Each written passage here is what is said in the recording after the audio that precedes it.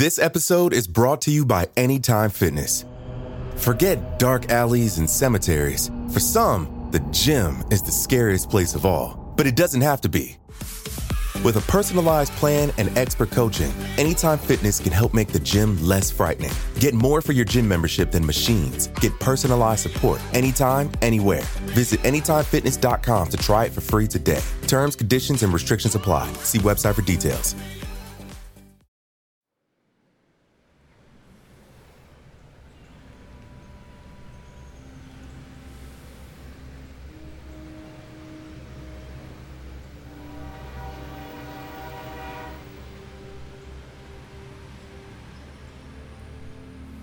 Elizabeth had finally arrived.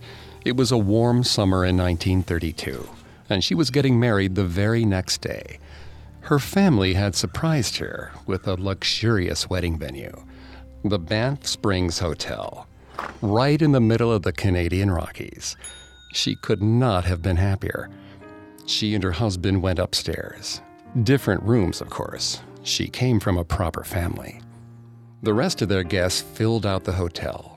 Friends, family, even her husband's colleagues made the journey to attend the wedding. Considering the steep price of even a short weekend stay, a Banff Springs wedding was a once-in-a-lifetime event, if you were lucky. The hotel was incredible. It had everything a bride-to-be could want: a spa, in-house beauticians, exquisite restaurants, an outdoor venue for her ceremony overlooking the forested Rockies, and the Rob Roy Lounge, an ornate European-style ballroom where she would share her first dance with her new husband. It would be the perfect wedding. Elizabeth and her bridesmaids spent the next morning putting on their dresses, getting ready for Elizabeth's perfect day, until finally it was time for the procession.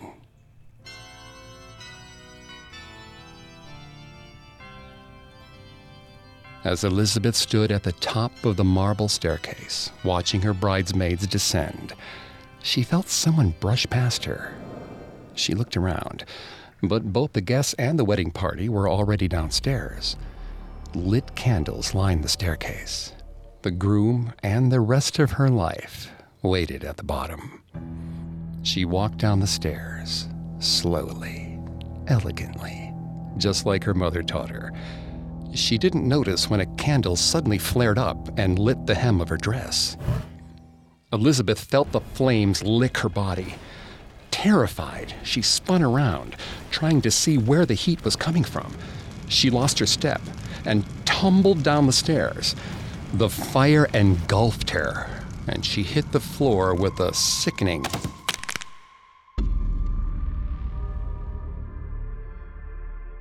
The guests soon put out the fire, but it was too late. Elizabeth was dead.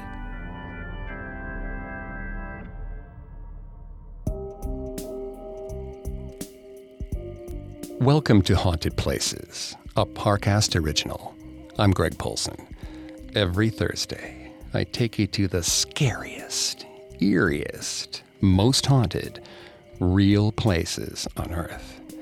This week, join me on a supernatural journey to scenic Banff Springs Hotel and discover why, to this day, it's haunted. At Parcast, we're grateful for you, our listeners. You allow us to do what we love. Let us know how we're doing. Reach out on Facebook and Instagram at Parcast and Twitter at Parcast Network. And if you enjoyed today's episode, the best way to help us is to leave a 5-star review wherever you're listening. It really does help. We also now have merchandise. Head to parcast.com/merch for more information. Listen to more episodes of Haunted Places, as well as Parcast's other shows on your favorite podcast directory.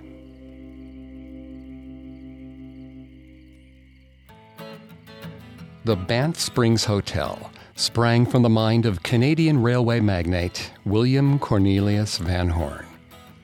In 1885, the Canadian Pacific Railway Company, or CPR, completed its line from Montreal to Vancouver.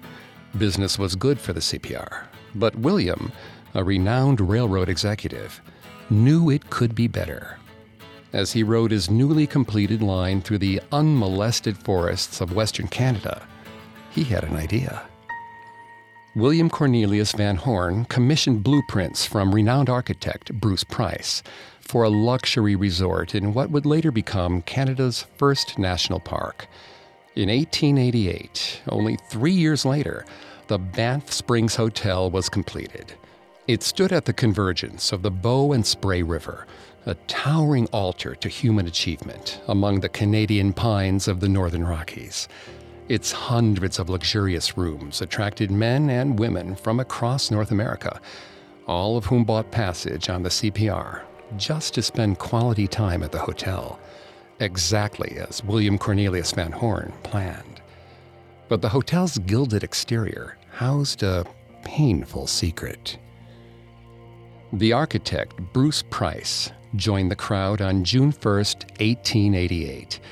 It was the opening of his magnum opus, the Banff Springs Hotel. If he succeeded here, his future would be secure. In the crowd were magnates from across Canada and a few from the U.S. With their support, towering buildings from Vancouver to Quebec would bear his name. He led the inaugural tour, filled with railway executives and Canada's most impressive socialites. He invited all the honored guests into the grand foyer. Almost immediately, Price felt something was wrong. He had devoted the last 3 years of his life to this project, and he knew the hotel's blueprints inside and out. But they weren't in the foyer. Yes, the concierge desk was in place, but the staff desks were on the left instead of the right. Those sconces were meant for the ballroom. So was that hanging chandelier. He excused himself and went outside. That was definitely the front of the building. He went back in, explored a room off to the side, finding a laundry room where there should have been a guest lounge. All at once, it hit him. The contractor made a devastating mistake. The interior of the hotel was built backward. As a result, there were missing rooms that workers had walled off, a full-size kitchen shoved into half its allotted space, among a myriad of other problems.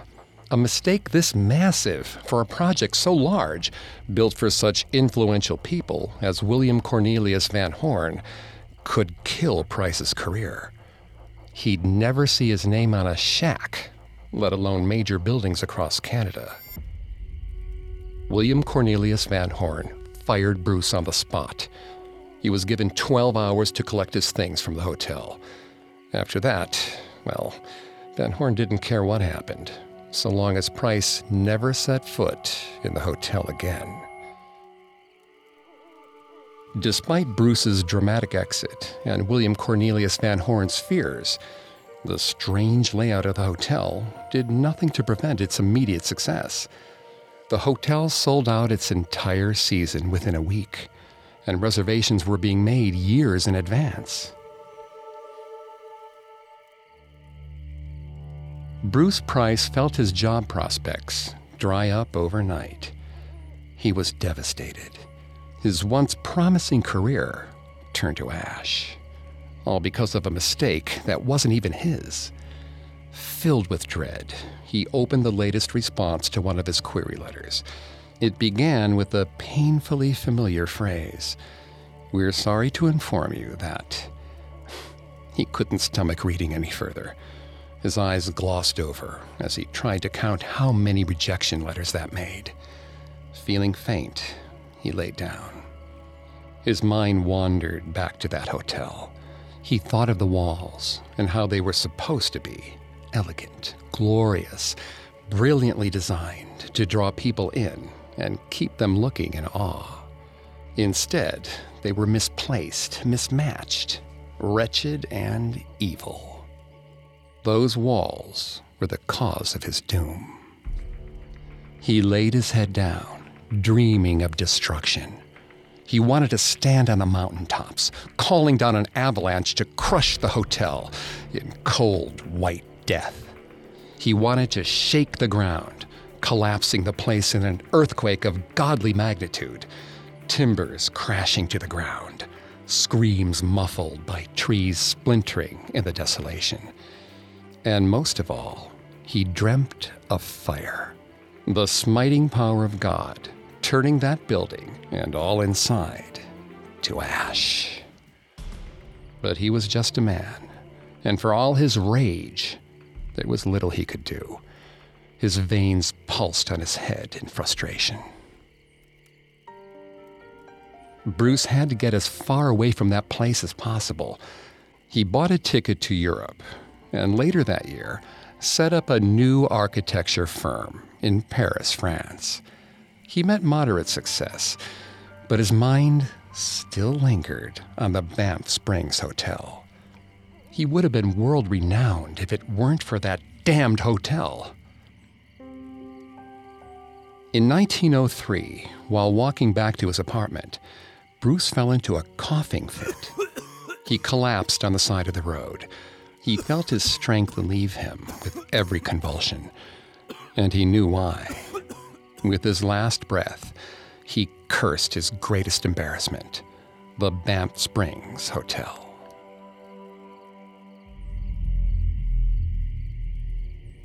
Once the coughing stopped, Bruce opened his eyes.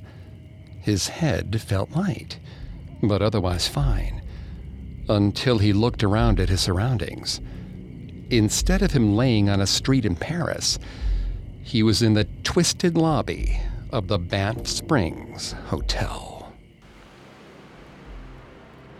He waved at the people checking in, the porters carrying luggage, the maids cleaning the carpet, but it seemed no one could tell that he was there. His anger flared as he screamed towards the heavens. But as he screamed, everyone in the room stopped. They hadn't heard his screams, but they noticed the candle flames burn larger, brighter, almost uncomfortably so. Bruce grinned. He had finally found his escape. For 20 years, Bruce wandered the halls of the hotel, attempting to set its twisted wooden beams ablaze. He would send sparks flying from closed circuits and appliances, searching for any sort of kindling. He would slam the chimney dampers shut, scalding embers and flecks of flames arching over the mantel, grasping for the ceiling and the carpet. Yet all these years passed as employees at the hotel took extra caution around the flames. Bruce's anger grew with every failed attempt, but he knew it was only a matter of time until he was free from this place. Time passed. Weeks, years. Bruce was never sure. The days had sewn together. Now, the only thing he knew was the fire in his heart. Then, Bruce came across an elderly bellman organizing coats in the coat room.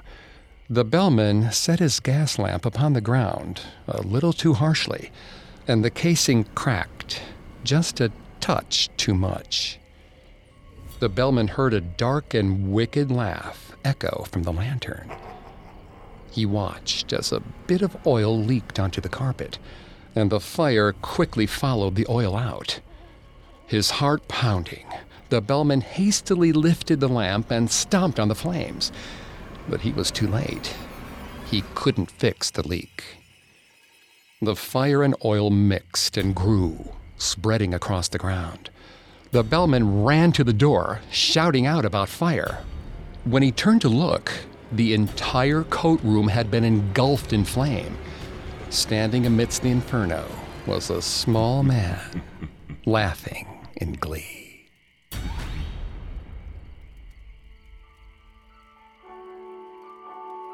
When the hotel was rebuilt and reopened in 1928, Bruce's spirit was nowhere to be found. His vengeance exacted. Bruce was gone for good. Bruce Price was a prominent architect of his time, his work later influencing famous architects Frank Lloyd Wright and Robert Venturi. In reality, he had designed many successful buildings, including the Banff Springs Hotel. Yet the Banff Springs Hotel was always one of his least favorite works. It seems less coincidental that a spirit was seen wandering the halls of the hotel after his death. And while a 1926 fire was started by unknown causes, it might not be surprising if a vengeful spirit had wiped his most loathed project from the earth for good. We'll explore the spirits of the rebuilt hotel after this. This episode is brought to you by Anytime Fitness. Forget dark alleys and cemeteries. For some, the gym is the scariest place of all, but it doesn't have to be. With a personalized plan and expert coaching, Anytime Fitness can help make the gym less frightening. Get more for your gym membership than machines. Get personalized support anytime, anywhere. Visit AnytimeFitness.com to try it for free today. Terms, conditions, and restrictions apply. See website for details. And now, back to the story. The original Banff Springs Hotel burned down in 1926. However, it did not take long for a railroad engineer to draw up plans for its replacement. In order to avoid another fire, the new structure was built with steel and stone. When the hotel reopened in 1928, only 2 years after its initial destruction, it was a praised and desired destination once again. The effects of the fire quickly forgotten. That same year, Sam Bresden, a New York stockbroker, took his family on a well-deserved vacation. He had just made his firm a boatload of money, and his boss gave him a month off and a big bonus as a show of appreciation. Coming around the bend, Sam saw the hotel. After the fire, the Banff Springs Hotel traded in its wood and shingle for rock and cement. It looked closer to a massive French chateau than a hotel. Sam looked over at his wife, Shirley, and his daughter, Daisy, and smiled. Without the stress of his job, Sam was excited to reconnect with his wife and explore the nearby woods with his daughter. This would be a good trip. Porters from the hotel greeted other guests on the train, but much to his confusion, not Sam and his family. He carried all their bags through the town instead. Arriving at the hotel, Sam calmly asked to speak with the concierge. There'd been a mix-up. Whoever had taken Sam's reservation had his arrival scheduled for the following week. As the hotel was perpetually sold out, there were no rooms left available.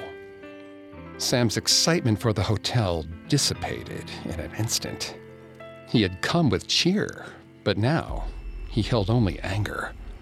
He explained to the concierge that he needed a room. He demanded a room. He had brought his family all the way from New York, several days' travel. The concierge cowered at Sam's fury. He spoke to his manager, and they murmured in the back room. When the concierge returned, he offered Sam a solution. They could take room 873. The only problem was that room 873 was strange. It had been built without a window, and the last guest to stay there had fallen ill. Since then, the room had been closed off to guests, but if Sam wished, he and his family would be allowed to take it. Sam readily agreed.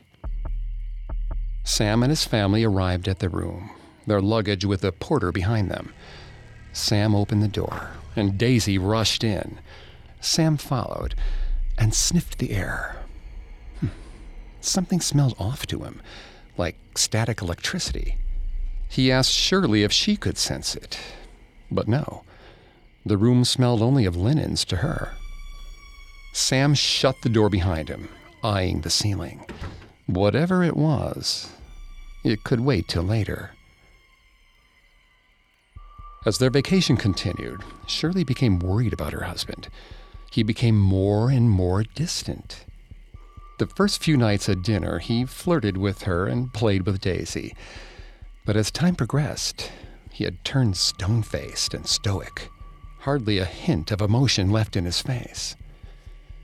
When they would lay down for rest at night, he would sit at the foot of the bed, sniffing the air, a puzzled look on his face. Sometimes he would retch at whatever it was he smelled, altogether displeased by the phantom scent. Shirley suggested they hire a nanny for a day and spend some quality time together, maybe in the woods or maybe in their room. Sam just grunted. The next day, Sam didn't even get out of bed. He didn't respond to anything Shirley or Daisy said. He just laid there, eyes open, staring at the ceiling. Shirley pleaded with him to leave the room, with no response. Fearfully, she took Daisy and stepped out, hoping that when she returned, he would be back to his old self again. Shirley and Daisy ate breakfast, toured through the woods, and spent some time by the nearby rivers. It was the most beautiful place Shirley had ever seen. She was saddened that Sam was not with them, but she hoped that whatever was going on with him would work itself out while she was away. After a long day of exploring the grounds, Shirley and Daisy returned to room 873. Shirley opened the door slowly, peering into the room with trepidation. The light was on, but she breathed a sigh of relief when she saw her husband, eyes closed, snoring on the bed. Shirley tucked Daisy into her cot and crawled into bed next to her husband. Tomorrow, she hoped, they'd go for a swim. Shirley woke up. Groggy, Shirley blindly reached around her bedside table, hoping to find the light switch. She flicked it on and looked around the room. She saw Sam huddled over their daughter's bunk, his breathing loud, long, and deep. Then she noticed blood, dripping slowly, pooling on the ground. Stories about room 873 have been told since the opening of the rebuilt hotel in 1928. At first, the room was just a small mistake by the contractor. But its legend soon burgeoned.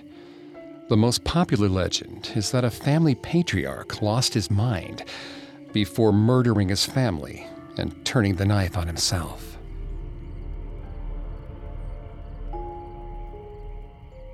On nights with no moon, the daughter wanders the halls of the 8th floor, her little dress stained with blood, asking guests and staff if they know where her family went. Patrons who stayed in room 873 before the hotel boarded it up claim a number of mysterious happenings. Screams or sudden sharp pains woke them up, and bloody handprints appeared on mirrors in the room. To this day, the hotel denies room 873 existed at all. But this poor girl is not the only ghost to roam these halls. In fact, some stories tell of a ghost bride who longs to see her lover once again.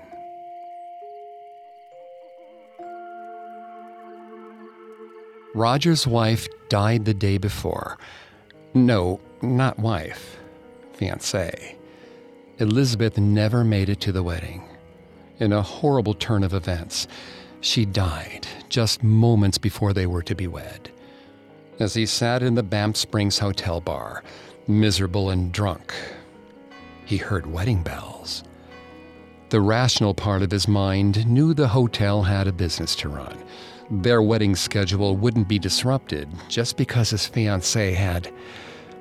He couldn't bring himself to say it, not even to himself. But the bells still felt like a cruel joke, a terrible reminder of his now non-existent future happiness. Roger took another sip of his drink. The hotel had given Roger a few complimentary days in a room, and unlimited access to the bar to ease the pain while he got Elizabeth's affairs in order. Roger demanded he move to a different room. The honeymoon suite didn't have the same appeal anymore. The hotel happily obliged. Later that night, Roger stumbled out of the bar. The bartender offered to help him back to his room, but Roger waved him off. He needed to be alone. He hummed a song as he walked down the hall, his wife's favorite. Then, he heard something strange. Roger could recognize that voice anywhere. It was Elizabeth. There was no mistaking it. He shook his head. The voice faded. Of course it did. His fiancée was dead. There was no changing that. Roger's ears perked up. The sound of his wedding music emanated from just beyond the door. It was past midnight. No one should be in the Rob Roy Lounge, let alone playing music designated for his wedding. Someone was playing a cruel trick on him. He opened the ballroom doors to confront the prankster.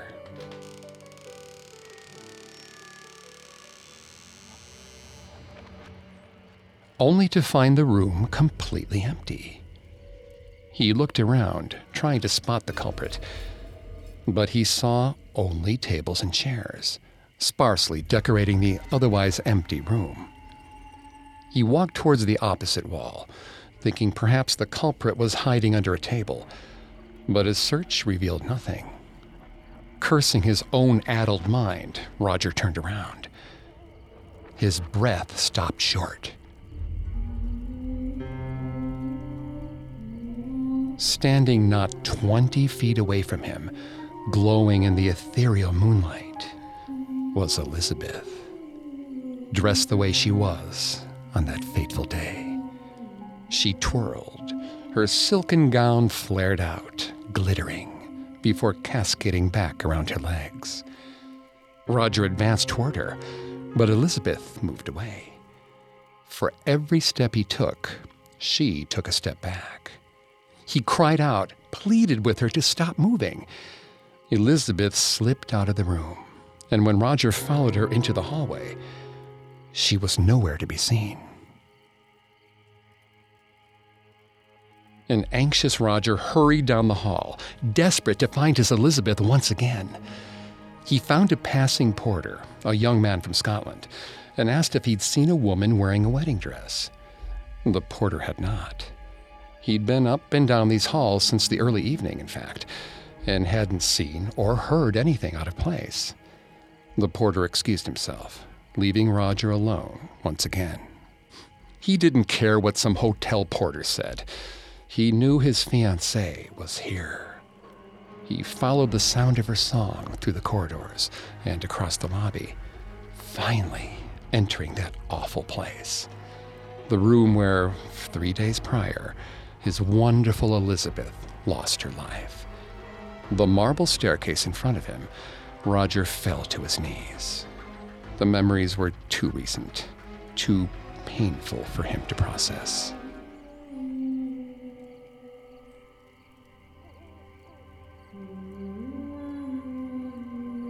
The voice of his fiancée pulled him from his stupor.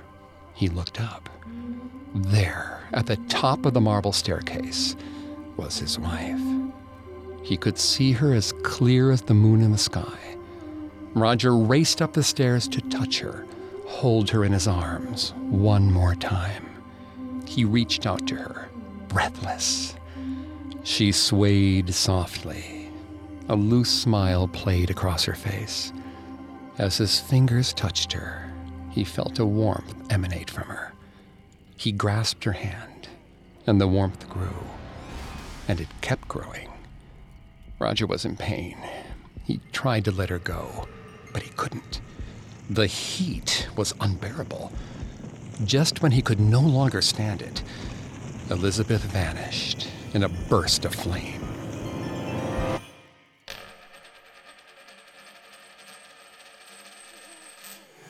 Where she stood, her engagement ring fell to the floor. As Roger bent over to pick it up, A wave of madness washed over him. She had been so close, and now she was taken from him again. He was going to find her. His wife was still here. She had to be.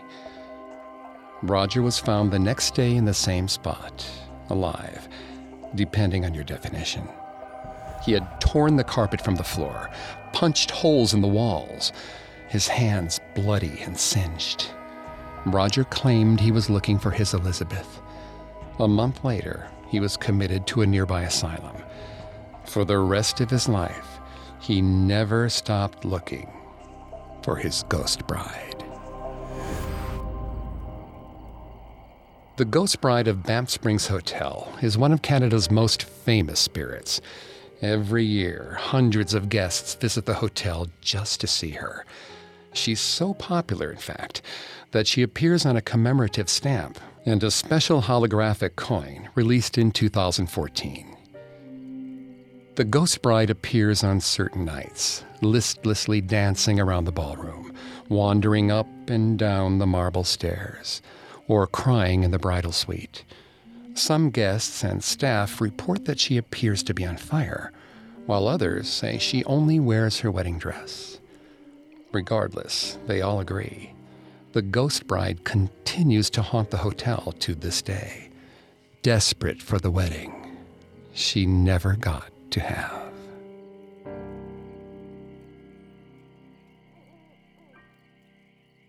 We'll explore more of the Banff Springs Hotel's spooks and spirits after this. And now, back to the story. Despite the guests' various run-ins with the Ghost Bride, the Banff Springs Hotel maintained its prominence as a premier vacation destination throughout its existence. People from all over the world and across many periods of time longed to stay, even if they encountered spirits at the check-in counter. In the summer of 1978, during the witching hour, an elderly couple arrived at the hotel. They spent the day driving up from their Seattle home and had underestimated how long the journey would take by several hours. Exhausted, the couple searched the deserted lobby for staff, but found no one.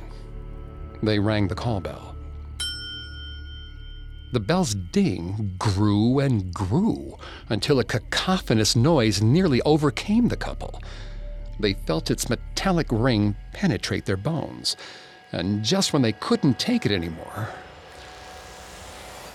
it stopped. A spindly old man stepped out from the staff door. The couple, still rattled from the bell and fatigued by their drive, found it difficult to focus on him, as though his borders were undefined and blurry. He contorted his mouth into a toothy grin and greeted them, his raspy voice tinged with an unmistakable Scottish lilt. He checked them into the hotel and led them to the elevator. All the while they tried to look at him, their eyes seemed to fail them completely. In the bright light of the 9th floor, the man seemed almost translucent. He led them down the hall, pausing every few seconds to turn around and make sure the couple was following. The couple, unable to focus, looked down at the carpet. They arrived at their room. The man slowly opened the door and led them in. The couple, wishing to sleep, bid the man farewell, and despite his bizarre nature, went to offer him a tip. When they looked up, however, the man was gone. The next morning, the couple approached the concierge desk and asked after the man who had helped them. Though his behavior had been a bit unusual, the couple still felt he deserved a tip. The receptionist insisted that no one matching that description worked at the hotel, although old Sam, who had died there 3 years ago, came close.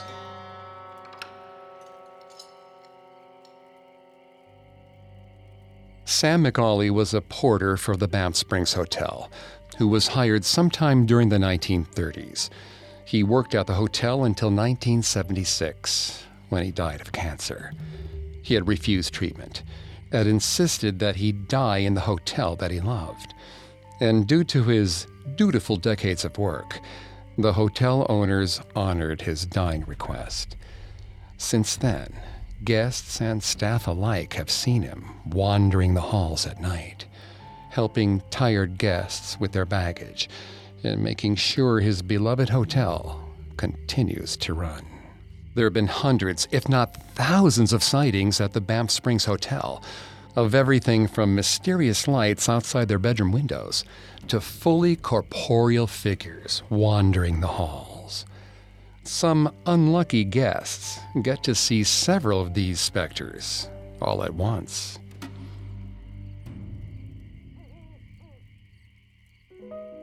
James Doyle woke up on the floor of his hotel room, several feet away from his bed, his pillow on the other side of the room. James checked his clock, 11:30 p.m. He'd gone to bed early after a long day, but he'd still only been asleep for 2 hours.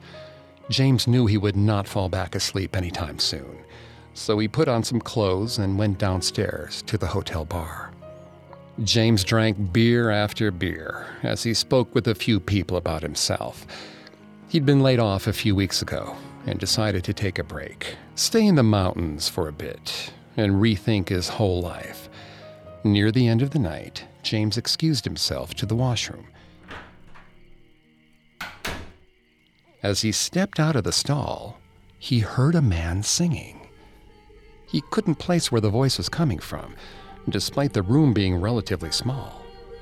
As James searched, one man's voice was joined by many more, an entire choir echoing through the washroom. It sounded as though the choir was singing hymns, but they sounded strange, distorted. James made his way back into the bar. It was completely empty. His nerves uneasy, James left the bar. He crept through the hotel, also devoid of life.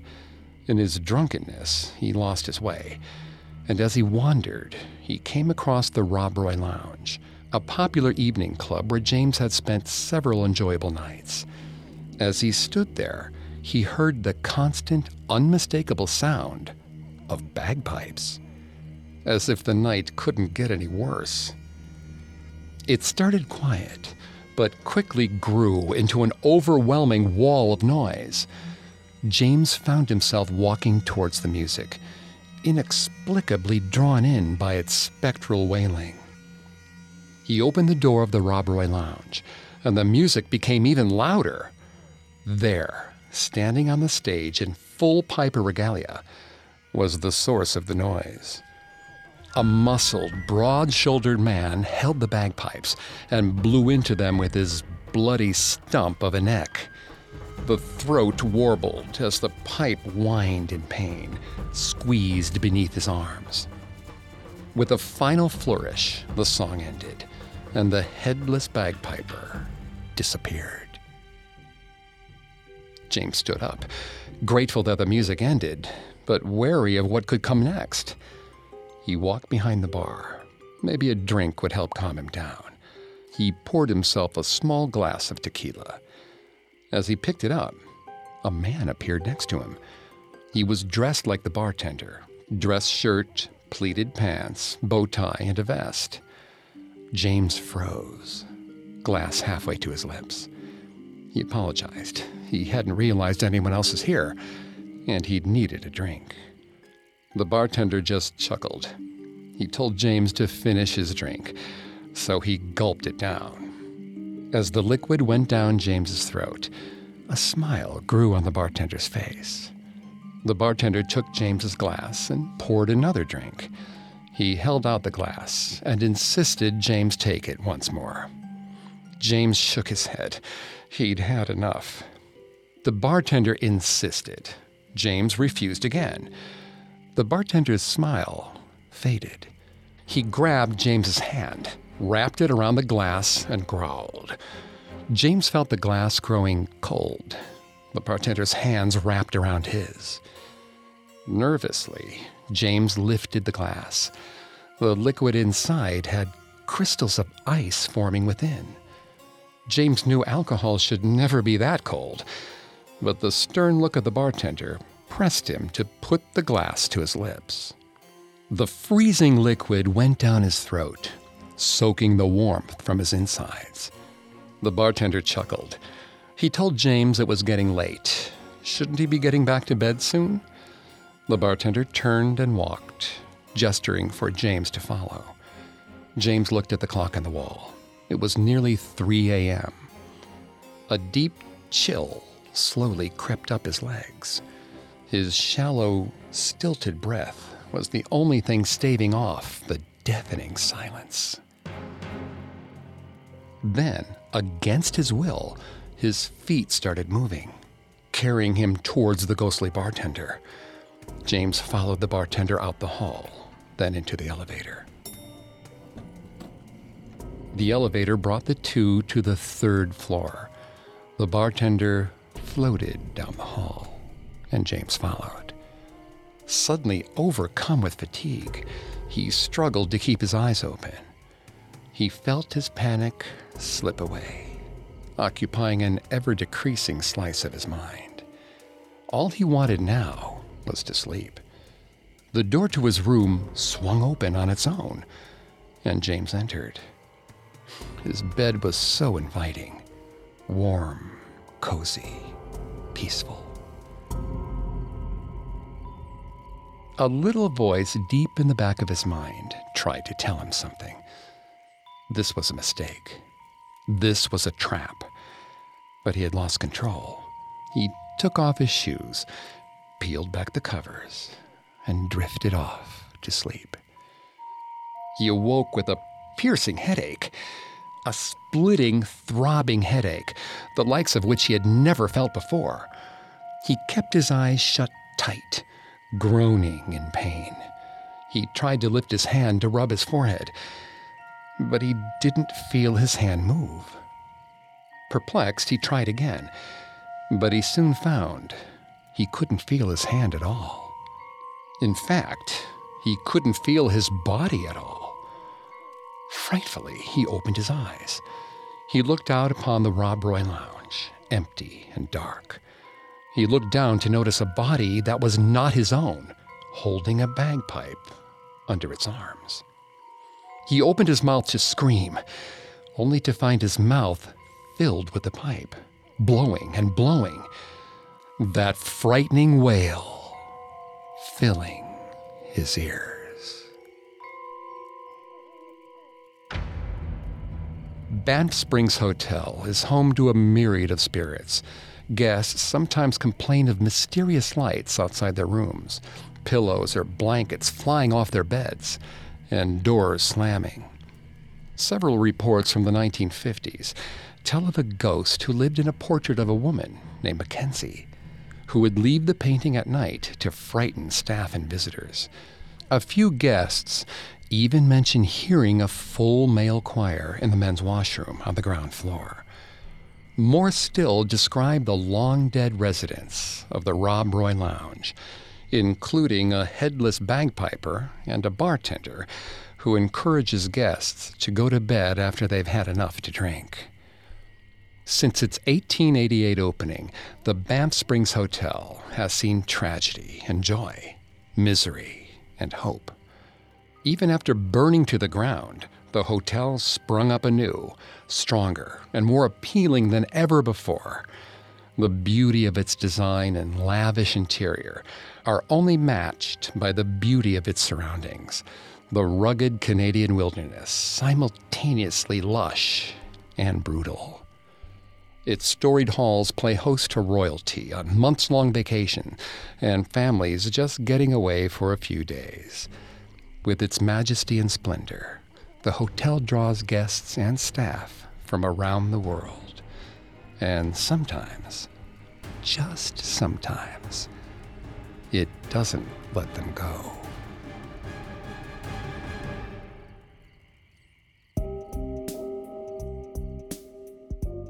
Thanks again for tuning into Haunted Places. We'll be back Thursday with a new episode. You can find more episodes of Haunted Places, as well as all of Parcast's other shows, on Apple Podcasts, Spotify, Stitcher, Google Play, or your favorite podcast directory. Several of you have asked how to help us. If you enjoy the show, the best way to help is to leave a 5-star review.